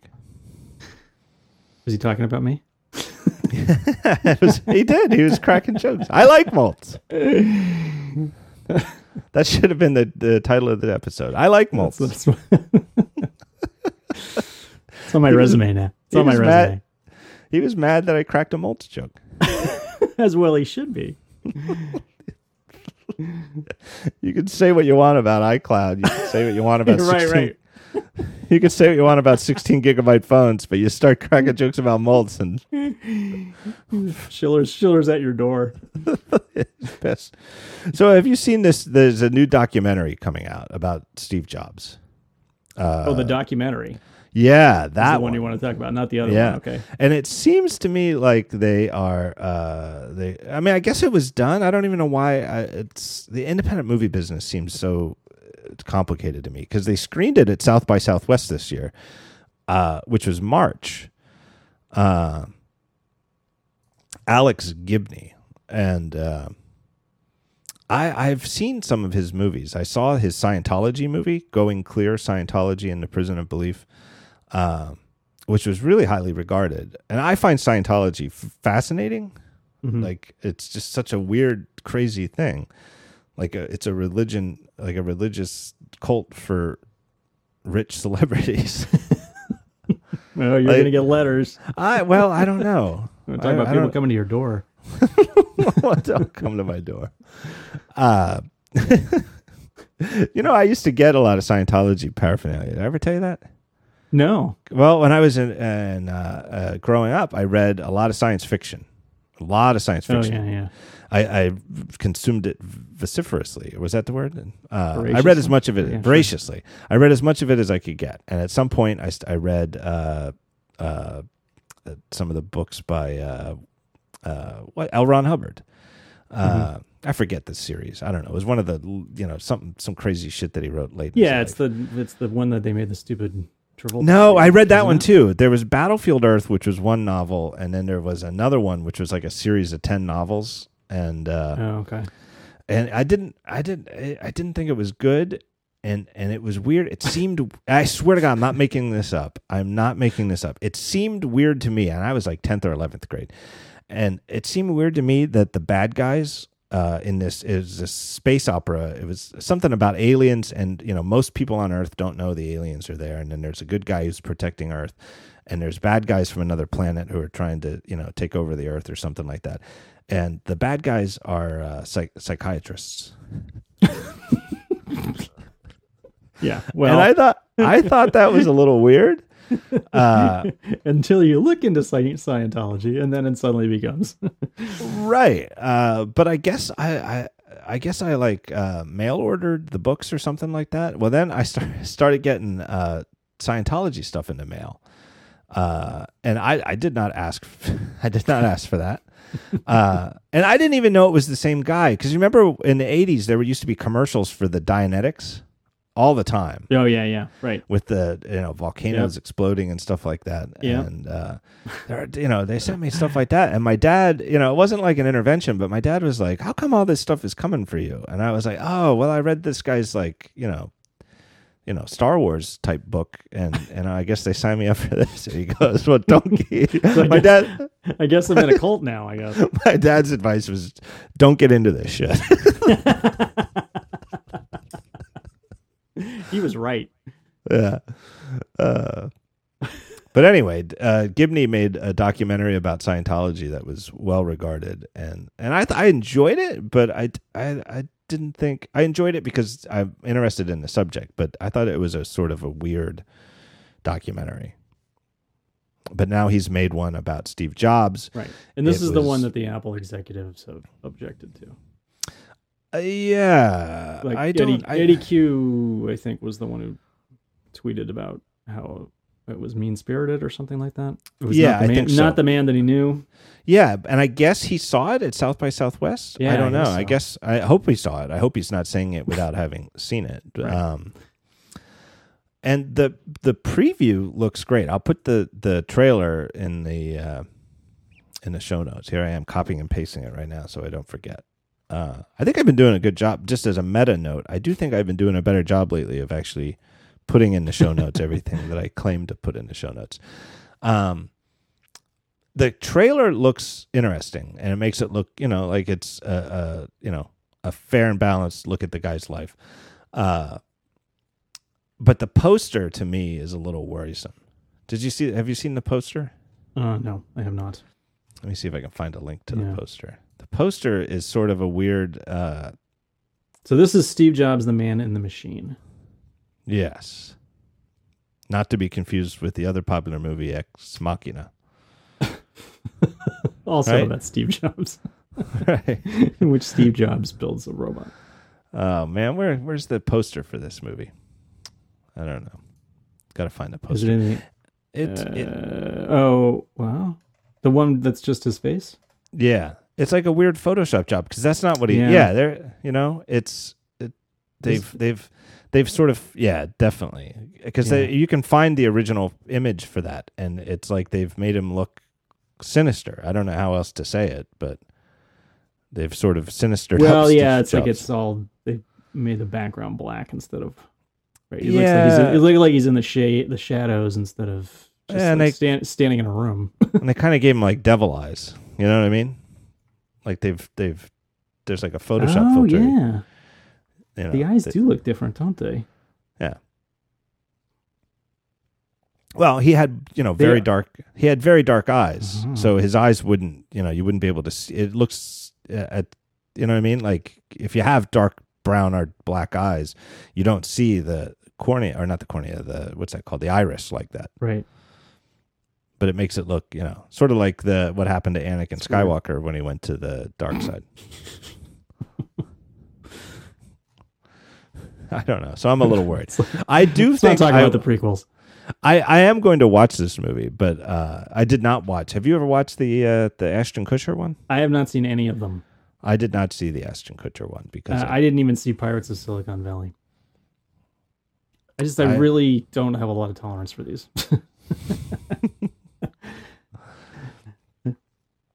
Like, I mean, I would rather read a factual account, and I guess this will probably be more factual, but yeah. So you're not going to go see this. I don't have plans to go see it. Maybe it's too on point. I don't know. It seems like the thing that I would go see, so that's why I don't want to go see it. No. But it seems like they're beating, and I give more power to them because I don't feel like this is a dirty trick. But the Aaron Sorkin movie is coming out in October. This documentary is coming out in September. So it's a way to sort of, clearly the documentary is going to have less. It's as an independent production. It's not going to have the, the marketing behind it that the Aaron Sorkin, blockbuster star-studded fictionalized, what do you call something like that, based on a true story book, thing is going to have. So come out beforehand and you can kind of piggyback, on the publicity. Yeah. But I'm not quite sure how it was screened at South by Southwest in March and it isn't coming out until September. I don't know if they I guess they show sort of a pre-release. Yeah, was that like a rough cut, or is that just how probably. long it takes? Yeah, I don't know. Anyway, Eddie Q called it mean-spirited, but I don't know. Maybe that doesn't mean that it's maybe that, I don't know. I've liked the guy's previous films enough that I'm going to give it a shot. It seems like you could kind of portray him in depending on what you want to show, you can portray him in many different ways. Yeah. Well, I mean, there's definitely some things about Steve Jobs that weren't great. I don't think anybody necessarily denies that, but and if you chose to just show those things, though, it wouldn't necessarily be an accurate depiction. Right. So be curious, and it sounds as though he's gotten some people who used to work for him to do interviews. I'm interested to see how recently they worked for him. Like, is this all stuff from the 80s and 90s, or has anybody who's worked with him, in the last 15 years, opened up?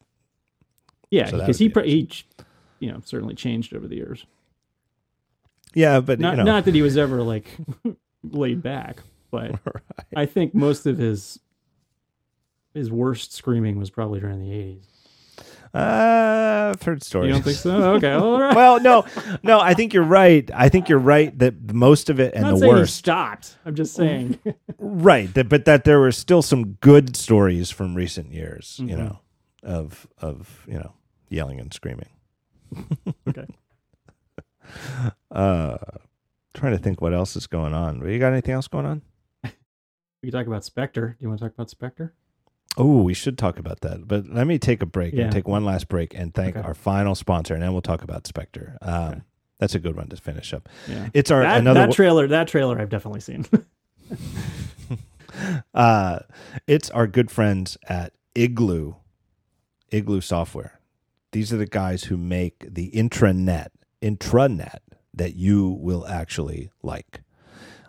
Share news organize your files, coordinate calendars, manage projects, all in one place. Their latest upgrade, they call it Viking. That's the name of the upgrade to the Igloo platform. Revolves around documents and how you interact with them, how you share them, how you gather feedback on them, and how you make changes. They've even added the ability to track who has read or downloaded documents to keep everybody on the same page. It's effectively, it's like read receipts for email, but less annoying. You only see them when you're logged in. It's not like they're gonna chase you down and bug you with them. But it just helps you track whether people on your team, people who you work with, who have to read something, have actually read it. Very simple idea. Now they've added it to the Igloo platform. Really great. If your company has a legacy intranet that looks like it was built in the 90s, that's because it probably was built in the 90s. You should give Igloo a try. They've got a fantastic deal. Up to 10 people can use Igloo free of charge indefinitely. You just if you've only got 7 people on your team, you just sign up for Igloo and you just use it and you don't have to pay anything. If you've got a bigger team, if you've got a bigger company, you can start a trial, get 10 people to try it and see, if it's as good as I'm telling you that it is, if it's as good as Igloo says that it is. And only when you agree that it is, only when you say, wow, this is great, this can totally, be the hub for our communications, then you can start paying, and they've got fantastic rates for, numbers of employees above 10. So sign up for a free trial. Here's how you go. You don't even need a discount because it's free for up to 10 people, but at least they'll know you came from the show if you use this URL, igloosoftware.com/thetalkshow. igloosoftware.com/thetalkshow. My thanks to Igloo. They're a great service and longtime supporters of the show. So Spectre, new trailer for Spectre came out last week. Yep. I have mixed feelings about it. Well, yeah. And are your mixed feelings simply because of what you wrote? Yes. Okay. Yeah. Okay. So I didn't get what you're alluding to there. Where did you read? So chilling. Where did it say chilling connection between Bond and his enemy? Oh, that's on their website. If you go to 007.com and because I think I saw it on YouTube or something. Yeah. So I will put this in the show notes. Yeah. I'm trying to remain as spoiler free as I can for this, although not quite to the degree I'm doing for the Star Wars movie. The Star Wars movie, I didn't even watch the second trailer. Oh my God. I swear to God, I'm going like full on, like you say Star Wars and I just go, nah. My ears are covered. I just don't want to know a goddamn thing. With the Spectre trailer, I did go there and I read it, and Wiskus, our friend of the show, Dave Wiskus, vouched for me that this was not a because he's got no self-control. He has absolutely no self-control whatsoever. So if they released a trailer called the spoiler trailer, here's the spoiler trailer. It'll spoil everything. It'll tell you everything that's happening in the movie. Dave Wiskus would watch it and then regret it instantly, but then he would watch it. He vouched for me that the trailer, the second, the new trailer for Spectre was not spoilery, and I agree with his conclusion. Having seen it, I don't feel like I know the plot of the movie really, other than what the title alone tells you, which is that all right, Spectre's back, right. I was bothered though by the insinuation that there's like some kind of boyhood connection between James Bond and Spectre. Well, and this maybe I'm wrong about that. I don't know. It does not say boyhood. No, but it does say connection, but it does not say boyhood. Right. But I don't know. I got a bad feeling about it. Like indeed, I agree that if your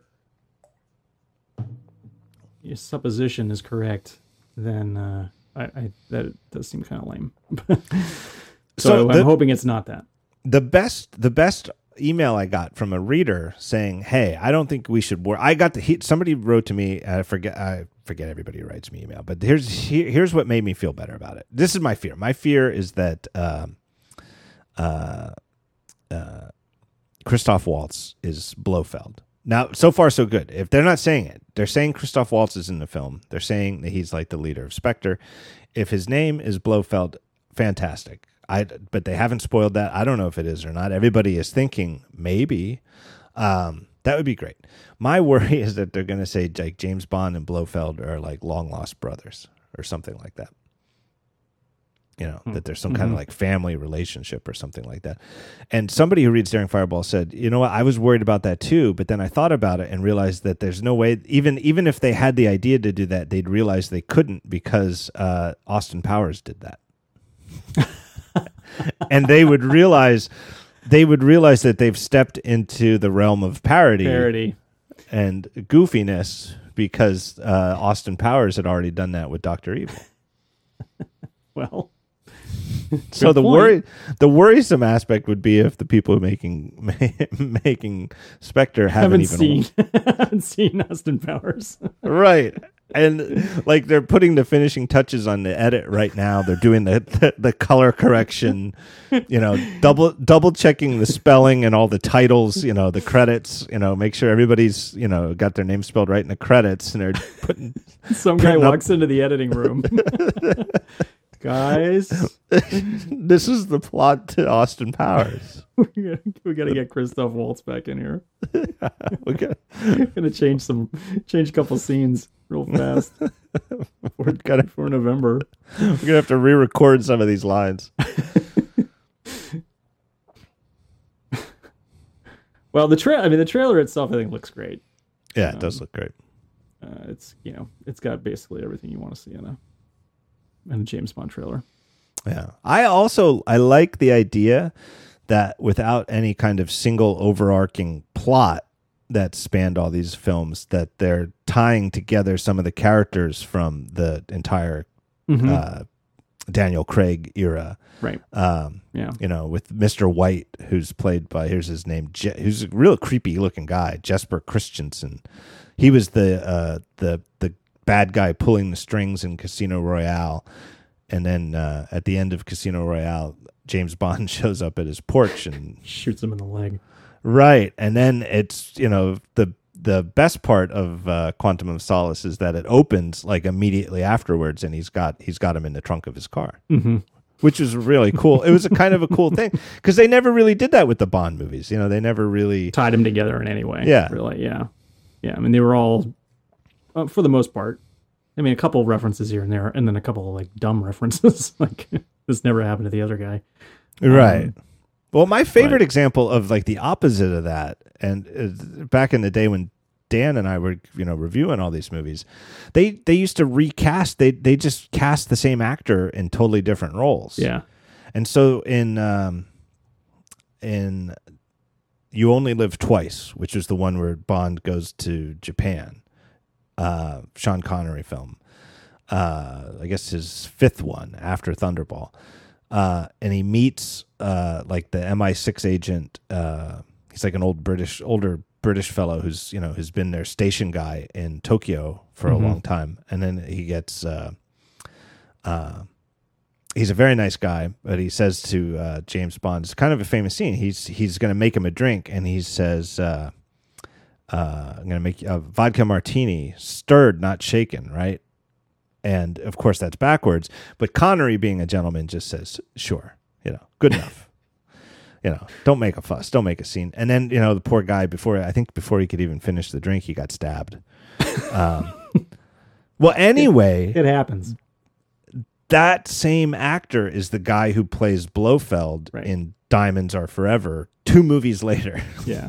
Yeah. So like 2 movies later. Back then, and particularly like 60s, early 70s, the only way you would see the movie is if it came on TV. You know, the only way you'd see it again is if it came on TV. Right. So they have it like, you know, sure, we'll just use the same actor. Why not? Right. We like the guy. We know the guy. They didn't even put like makeup on him. They didn't give him like a wig or anything. He looked exactly the same, except that instead of wearing a kimono, he was wearing a, you know, whatever you call those suits that Blofeld wears. Nero jacket, right? Yeah, exactly. Yeah. Nero jacket. Now you had posted sort of a kind of a more like an Easter egg, right? From Casino Royale.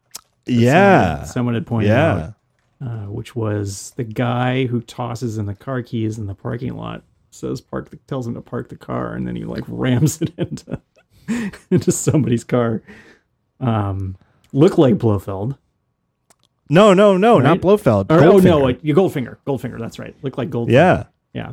And then the license plate was a sort of a, what do you call those things? The code for hexadecimal color. Hexadecimal, yeah, for like a goldish.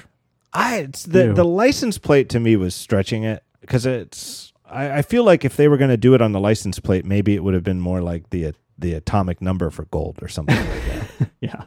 No, I mean it sincerely. Yeah, I think the hex color was really stretching it, and it's not quite. It's not really very goldish. But but his car was gold. It was a gold colored like Lexus or something like that. And he does. I mean, it's like the exact same sweater. To me, it's like beyond coincidence. Like maybe they weren't actually saying, "Hey, this is Goldfinger." Maybe they were just kind of goofing around, and it's not really. Yeah, like, that's what it seemed like to me. It's like it's more like an Easter egg than it's just a funny thing to put in. Yeah. Yeah, like we have to have a guy who's going to toss him the keys, and we want him to, he's gonna be a jerk and purposefully back his car into a thing. So we're gonna make the guy a jerk who just sort of assumes that that he's the valet, and then once you go down that path of making the guy a jerk, why don't you make him Goldfinger? It's kind of a cool joke. I saw another thing too. I will put it in the show notes. Somebody, I didn't tweet this yet though, but somebody figured out there's in one of the old Ian Fleming novels. I think it was on Her Majesty's Secret Service, which was widely regarded as one of the best books that he wrote, and that's the one that George Lazenby played the role, and is polarizing. It's my least favorite of the classic Bond movies. Some people love it though. But anyway, in the novel, James Bond has to escape from somewhere, and he doesn't have any weapons on him, so he uses his Rolex as a quote unquote knuckle buster. So it's like brass knuckles. So he takes his Rolex off, puts it around his fist, and uses the stainless steel Rolex to bust some jaws. And then they even said, it was like in the novel, it was like and then like the next day he like woke up, and the first thing he did was go to like a jeweler to get a new Rolex, because it's the only it's like somehow it's like described as like the only watch that you can trust to like crack skulls with.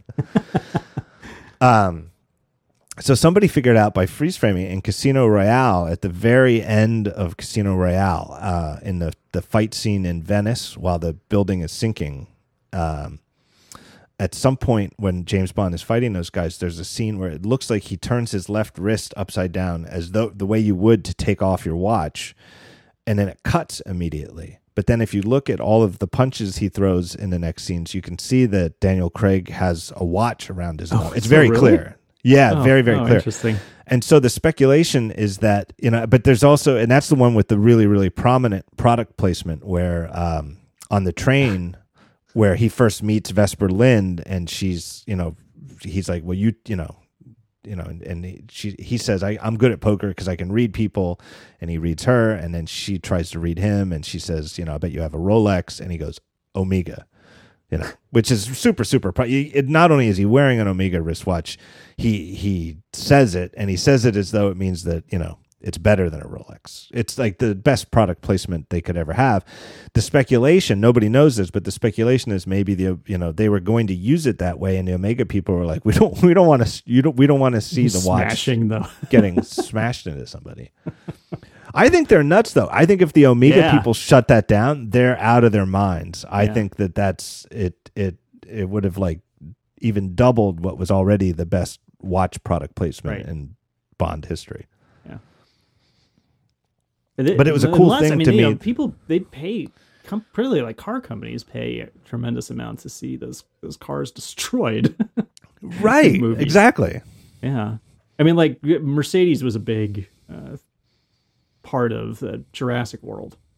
I haven't seen Mercedes, it yet. And Mercedes, like Jeep type things everywhere. Yeah. And even when there's one I thought was kind of egregious, but I liked the movie, but the kids run off on their own. They escape their sort of person watching them, and they run off on their own, and they're like because they want to have a good time, and she's just like plotting them through the dumb stuff, the dumb parts of the park, and so the older kid says, they go see something. I guess they go see the giant like fish dinosaur thing, and then the older kid says to the younger kid, let's go see something else really cool. And then they cut immediately to her Mercedes sitting there. And then, and like somebody walks in. I mean, it's sort of a seamless thing, but it's like, I was just like, oh God, they clearly paid for that. There's no way. But yeah, I mean, those things all get like crunched up and mangled, of course. Yeah, chewed up and pooped out by dinosaurs. Yeah. Yeah. So who knows? Maybe it wasn't. Maybe it was just cut out just for the sake of cutting it out. Maybe it wasn't even at their request. Who knows? But it was a nice, I swear to God, I will put a link in the show notes, but it's a nice homage to original Ian Fleming source material. Yeah. Yeah. So, and it came about somehow. The guy who wrote about it was on a movie blog, and he got the tip from a collector who bought the original prop that Daniel Craig wore for those scenes. And it was a replica of whatever Omega Seamaster he was wearing at the time. But with a steel band, but it was the watch itself was like rubber. And he bought that original prop. And it drove people. It made him. He was like, somehow I guess he talked to somebody with the props department, but it didn't make any sense that they would even have that prop. And then he like went back and like watched the movie real closely and like freeze framed and figured out, where it was used. So how many movies is he in for from here on? That's a good question. I think he's in for at least. I think he's in for at least one more. Yeah, I think it's so too. I was trying to see if it was on his Wikipedia, but I don't see it. No, I think it's at least one more, and that would bring him to 5, right? Yeah. Yeah. Yeah. Which is, and it would also bring him to, and the you don't want to run into the Roger Moore problem where you even with Hollywood makeup you just look too old. Yeah. He's not that old. He's not that old. Yeah. He's in great He's still shape. in his 40s, yeah. Yeah. I mean, Roger Moore was like, was he like 83 when he filmed the next one? He was really old by the time. I mean, like those action scenes were just brutal. You'd see some guy struggling to move, and then all of a sudden he's running like crazy. I think that was when we had to. I think he had to like run up the stairs of the Eiffel Tower. That's exactly, yeah. And it really was a view to a kill, like right? Yeah, the stunt was just Roger Moore running up a flight of stairs. Wiped him out. It was no good for like a week after that. To his credit, he was on the record as that he wanted to wrap it up after whichever one he made in like 1981 or something like that, and they begged more him money at him. Yeah, and just and he made 2 more. He made 2 more than he wanted to make. Anyway, that feels like a show. I don't have anything else on my list of topics to talk about. No. John Moltz, I thank you for returning to the show. Where can people get more Moltz? Well, at Moltz on Twitter or verynicewebsite.net. And your podcast with... yes, and I podcast with Dan Morin and usually Lex Friedman at the Rebound, reboundcast.net. And what's the other one? Turning This Car Around with Lex and John Armstrong. Yeah. That's a parenting podcast. Yes. And business ideas. And business ideas. Yeah.